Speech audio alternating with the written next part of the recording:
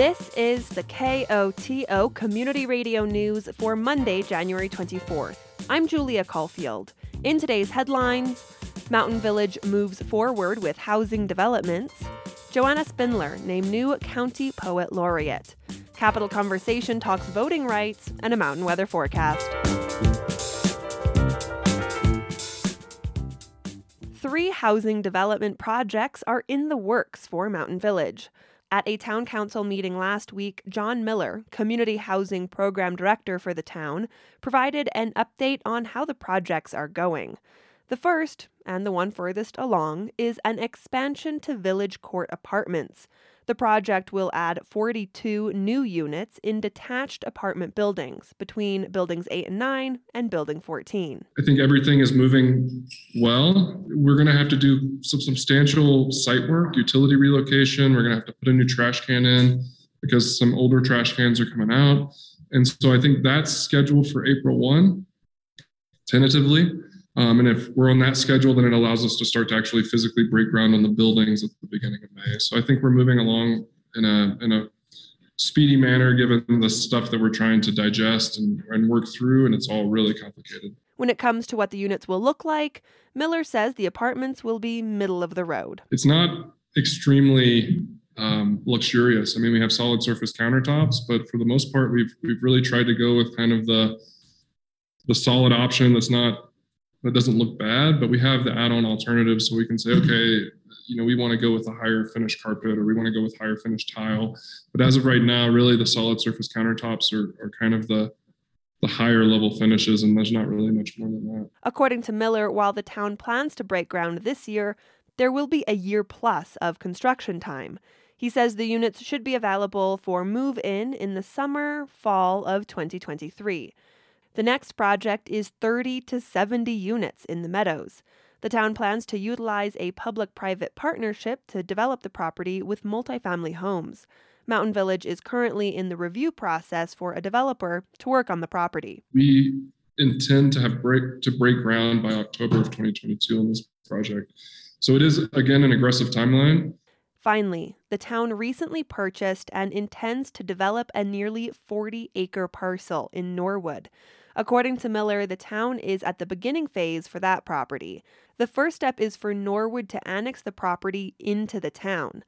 That annexation will give a better understanding for what the development can look like. Because we're not going to be able to really do the subdivision until we know what it is exactly that can fit on the site as it relates to density, open space, parking requirements, roadways. And so once we kind of get that document finished, then we can go through our subdivision process. The Telluride Foundation is also working on developing housing in Norwood, but Miller notes Mountain Village's development will look different. We're going to have bigger lots. It's not going to be these really tiny subdivisions with duplexes. It's going to be more of like a country-style home on a larger lot. But he notes the most important part of the development process will be working with the town and residents of Norwood. We're really trying to work with the town of Norwood to say, what is it that you guys need? Do we need childcare? Do we need maybe a substation for a fire department? Because we have 37 acres. So how do we make it palatable for the neighbors? How do we make the community or the design of our new community fit in with the surrounding neighborhoods in a way that's not scary to some of the people that live there? I mean, when you think of 100 new houses in Norwood, that could double their population. And so it's really a fine line. The 3 developments are part of a bigger housing initiative in Mountain Village, including a community housing inventory that identifies town-owned lots in Mountain Village that are possible locations for future development. I think what this document really intends to do is give developers an idea of what we have available, give options of what we're looking for as a community to say, okay, this is just not this is going to be a single family home, or this is going to be a multifamily townhouse versus a multifamily apartment complex. And that kind of structures our work plan going into the future, because we're very busy. I mean, we have VCA, we have 644, and we have Norwood. And so trying to manage 3 projects is difficult enough. So it gives us kind of an opportunity to say, well, when one finishes, this is going to be our next, and this will be our next after that. The inventory identifies 6 potential lots scattered throughout Mountain Village. From mountains to mesas, festivals to farms, there's a lot that makes San Miguel County unique. Another special aspect of the county is that it has a poet laureate. And recently, a new local poet stepped into that post. KOTO's Matt Hoysh has more. Joanna Spindler found poetry at a young age, and, she says, she fell in love with it.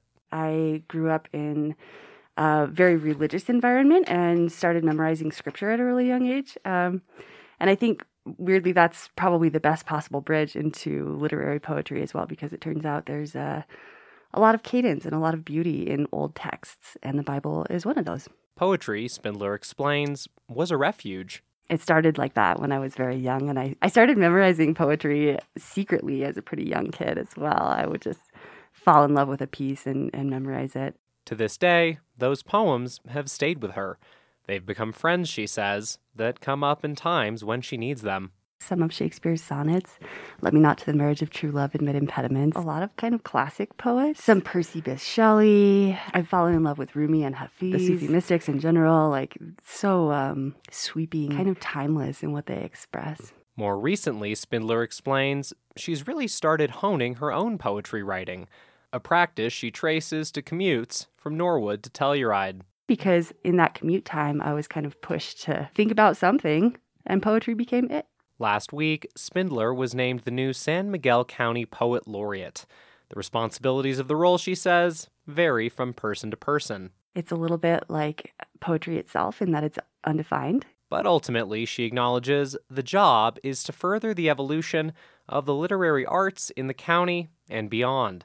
Spindler says she wants to focus not only on San Miguel, but the regional watershed more broadly. Living in and throughout Telluride and its region and spending a lot of time out on the West End, I have such a deep love for Norwood and everything west of there. And I think that ultimately our county ends before some of that. But I would like to, if they're down for it, extend poetry outreach not just through our county, but all the way beyond. Spindler also says the county needs a poet laureate because it needs a public witness. A public bard, someone to tell the tales, a cantadora. It's not about being the best writer, which by no means am I in our county. It's about being someone who's willing to use my voice and hopefully also in this role to pass the mic to others who need to be heard. The Board of County Commissioners named Joanna Spindler County Poet Laureate last week. As part of the ceremony, Spindler read one of her poems, which she reread for KOTO. This is called Fealty. I pledge allegiance to the rivershed of San Miguel and to the undersurface of mycelial network upon which we stand, our aspen roots and minerals and water. I pledge allegiance to our mother mountains Ajax, North Pole Peak, and solitary Lone Cone. I pledge allegiance to the elk herd on the valley floor and to the many elk herds nowhere near it. I pledge allegiance to the waterfall in Ames, the bifurcated rhyolite of Ophir, and to the ponderosa forests down in Ilium. I pledge allegiance, too, to Sandstone Sawpit and the Mesas and Old Elam, to Placerville and staunch Old Ellardville. I pledge allegiance to the wide dark skies of Norwood and the many soaring raptors over Red Vale, to the monumental apple trees of Nucla and to blooming Naturita, and beyond all to the rising red escarpments of the one and only Paradox. I betroth my loyalty, my fellow human critters, to all that predates each of us, perhaps even our kind. To find a kinship with this place is each of our lives' myriad work. To form alliance with the seasons' turning skies, each rivulet revered of river water, and each evidential tree ring. To keep relatives close by and our coyote packs much closer, and our ear to earth the closest of them all.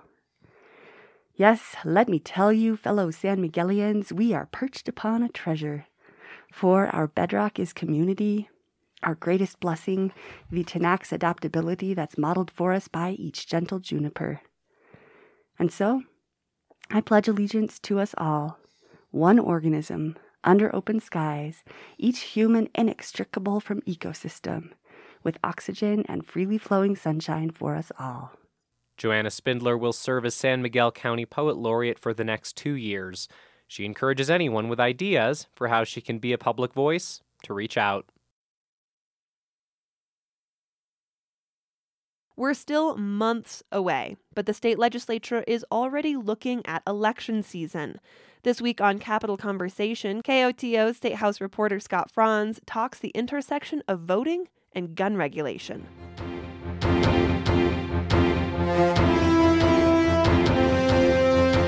Hey, Scott, thanks for taking a couple minutes to chat with me today. Hey, Julia, my pleasure. You reported last week that we're still at the beginning of the year, but lawmakers are already talking about elections and voting. Can you talk a little bit about what those bills are? I know there are some both from the Democrat and the Republican side of things. Yeah, so they're taking very different paths this session on the question of voting rights and who should vote and how people should vote. Republicans have proposed a bill that would place a lot of new requirements on the paper that ballots are printed on. The sponsor is Ron Hanks. He says that, that there's the current paper is not secure enough, that there is room for fraud, things like that. So his bill, proposes to require invisible ink and the holograms and things that are commonly found on checks as security features. I'm not expecting that bill to leave committee just based on the control of the legislature at this point, with Democrats still very much in power. A lot of these bills are more, again, just almost, policy positions. Republicans are also proposing to have county clerks essentially cancel voter registrations for people who have been reported as ineligible for jury duty. Think people who have moved away from their county or haven't responded to a jury request. On the other hand, Democrats so far, their big voting proposal is to ban the use of firearms at polling places. This is something that gun safety advocates have been calling for in recent years. They kind of cite the tone of recent elections, the rhetoric getting more heated, and the fact that we've seen a lot of armed protesters at political events in recent years. You've said that things are a little bit slow at the Capitol. There hasn't been a huge amount of debate yet on bills, but, just having this one from Democrats in pretty early, does it feel like it's something that could likely pass this legislative session? Looking at the sponsors, I definitely think out of the gate, its prospects are quite good. It has Tom Sullivan. He's been the identified kind of lead proponent of gun control, gun safety legislation at the Capitol. Reminder for listeners: Sullivan, he lost his son Alex in the Aurora theater shooting. So he's actually successfully passed several pieces of gun legislation, and it has several other Democratic sponsors. For coming out so early in the session, I'd say it will kind of spark a debate, especially with conservatives who have challenged gun legislation in the past. But yeah, things will probably kick off in earnest next week, and we'll see where it goes. Yeah, it's an interesting mix of both gun regulation and voting rights, which, two of the more contentious topics in our politics at the minute. Yeah, and I want to bring up one more. There was one I was just sitting down to actually start looking into, which is this question of prohibiting hunting of mountain lions. That some of the sponsors, they were all Democrats, but some of the sponsors have already, announced their intentions to go off of that bill. So that's a case of one that may be already perhaps wavering because of public outcry, especially coming from the hunting community, which is kind of interesting. This time of year, usually the initial bills are the ones that appear to have the most support, and especially within the caucus, and to set priorities. So it was interesting to see a proposal like that come out and have some issues. Well, and then you mentioned for the Republican bills that are getting proposed, we know that Republicans are in a tough spot for passing legislation just because they are in the minority in both the House and the Senate, and they don't have the governor's mansion.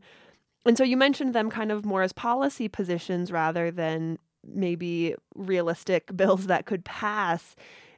Do you get the sense that, especially in an election year, that is maybe more where the bills are going to be coming from for Republicans, or does it seem like they're going to try and, maybe get some of that bipartisan support to actually pass legislation that then they could potentially run on in the fall? I think early on here, we still see a lot of bipartisanship around pandemic policy. The first bill that's actually moving through the legislature is a bipartisan bill that's clearing through unanimously that really tries to give some sales tax relief to small businesses that bring in under $100,000 of revenue. So they very much are at the table and voting alongside Democrats for a lot of pandemic relief proposals. Later in the session, as we get closer to Election Day, I think that's when we're going to start to see more, of these kind of bills that I just mentioned around election security, around guns, around social issues. We're already seeing one, trying to outlaw more abortions. So I think everything is on the table, but that's not going to prevent Republicans, especially many in leadership, who are wanting to actually advance proposals that they can point to and run on, like pandemic relief, like helping small businesses get through this legislative session. Yeah, well, we'll definitely be keeping our eye out for all of those twists and turns as they come. And Scott, thank you so much for taking a couple minutes to chat with me today. Hey, my pleasure, Julia. Thank you. That was KOTO's Scott Franz reporting from Denver. If you're a seasoned backcountry skier, sending it for the first time, a hiker, ice climber, or cross-country skier, it's important to know about snowpack, snow science, and safety in the backcountry. This week, the Telluride Mountain Club, Mountain Trip, Telluride Mountain Guides, San Juan Outdoor Adventures, and Telluride Helitrax are coming together to provide that information through a backcountry chat. Ryan Howe will be speaking this month. Howe is an avalanche worker, ski patroller, guide, and educator. He will be presenting on Avalanche Partner Rescue. The talk will explore lessons learned from real-life scenarios and expand on takeaways from test stress in rescue settings. The backcountry chat will take place at the Wilkinson Public Library on Thursday, January 27th from 6 to 8 p.m. A new work of art is coming to the Telluride Arts District. Next month, the Telluride Arts HQ Gallery will feature an exhibit called Historic Treasures of the San Juan Mountains from Thomas Livingstone. The exhibit is a collection of photographs sharing historic mining sites nestled within the rugged mountains of southwest Colorado. Photographer Thomas Livingstone tries to preserve the spirit of the early San Juan mining pioneers who lived and died in the mountains by capturing the mining sites as they fade away due to harsh climate and age. Livingstone grew up in Colorado and developed an interest for outdoor activity and photography from a young age. He spent 7 years trekking and adventuring across the San Juans to capture the mining structures and the majestic mountains they sit within. The exhibit will live at the Telluride Arts HQ Gallery from February 2nd to 28th. There will be an opening reception as part of Art Walk on Thursday, February 3rd. Several local boys are making good and heading to the Olympics this winter. Telluride local Lucas Foster and Norwood-raised Hagen Kearney will represent Team USA in Beijing. Foster will compete in the snowboard halfpipe. This is his first Olympic Games. Kearney will compete on the snowboard cross team. He was also on Team USA at the Pyeongchang Olympics in 2018. Gus Kenworthy also qualified for his third and final Olympics. This year, he will be competing for Team Great Britain. The 2022 Winter Olympics will take place in Beijing, February 4th to 20th. In the Colorado River Basin, agriculture accounts for about 80% of all the water used. As the river's supply shrinks and some farms start to make cutbacks, many are wondering if new technology can help them use less water. KUNC's Alex Hager visited growers in one of the driest parts of the Southwest and has their story. It's a warm winter day in Yuma, Arizona, and the desert sun is beating down on a sea of low green fields. Matt McGuire looks out on neat rows of cauliflower and lettuce. Those are the main crops, but we have other crops. We're actually growing carrots, radishes, celery. McGuire is the chief agricultural officer for J.V. Smith Companies, which grows all this produce. Spring mix, spinach, you name it. You find it on the grocery shelf and it's a leafy green. It probably came from here. He says 80% of the country's wintertime vegetables come from this area, and the rows of veggies are striking in their perfection. The field is a corduroy of precision-cut stripes, and the dirt that holds the roots is chiseled into angles you could measure with a protractor. These laser-leveled fields are just one innovation that's come along, all in the name of efficiency. This system is showing us so far when we're doing it, that uses half as much water as what we're using for sprinklers. And so it's just a constant progression to try to use less water. They're trying to use less, partly because someday they might be given less. Farms in other parts of Arizona are already seeing cutbacks to their allocation from the Colorado River due to drought that's straining the entire region. And at this rate, the cuts will hit more farms in the years ahead. Hope and pray for more rain, more snow, but we're trying to prepare for less water. Farms everywhere have long been adopting new technologies to help the bottom line, which right now includes using less water. Paul Brierly works on desert agriculture at the University of Arizona. I have farmers today that say, well, we're doing everything as good as can possibly be done. And I always say, let's look in 50 years and look back, and we'll laugh at these pictures just as much as we laugh at the pictures from 50 years ago. He says that innovation includes complex weather data, mobile apps, drones, and satellites, all to help measure and distribute water. This was something that a lot of money's gone into from a lot of sources proactively. Really, it's not because government said you have less water this year. It's because the industry wanted to know, how can we best figure out what's the right amount of water? New tech on farms throughout the Southwest can lead to less water applied to crops. But that doesn't always mean the water is being saved. Farmers are more interested in income from water. That's Frank Ward. He studies water policy and the economics of agriculture at New Mexico State University. They're more interested in what part of their water applied gets to the root zone. So conservation is less of an issue for the typical farmer than you might think. One common technique that appears to bring water use down is drip irrigation. Drip irrigation actually, for the plant, typically uses more water depending on how you apply it. So your recharge to the aquifer goes way, way down.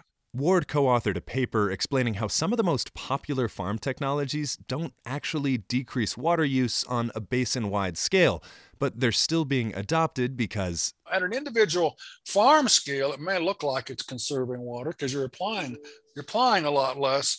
But the research seems to be showing that shifts into drip irrigation are not conserving water, but they are raising farm income.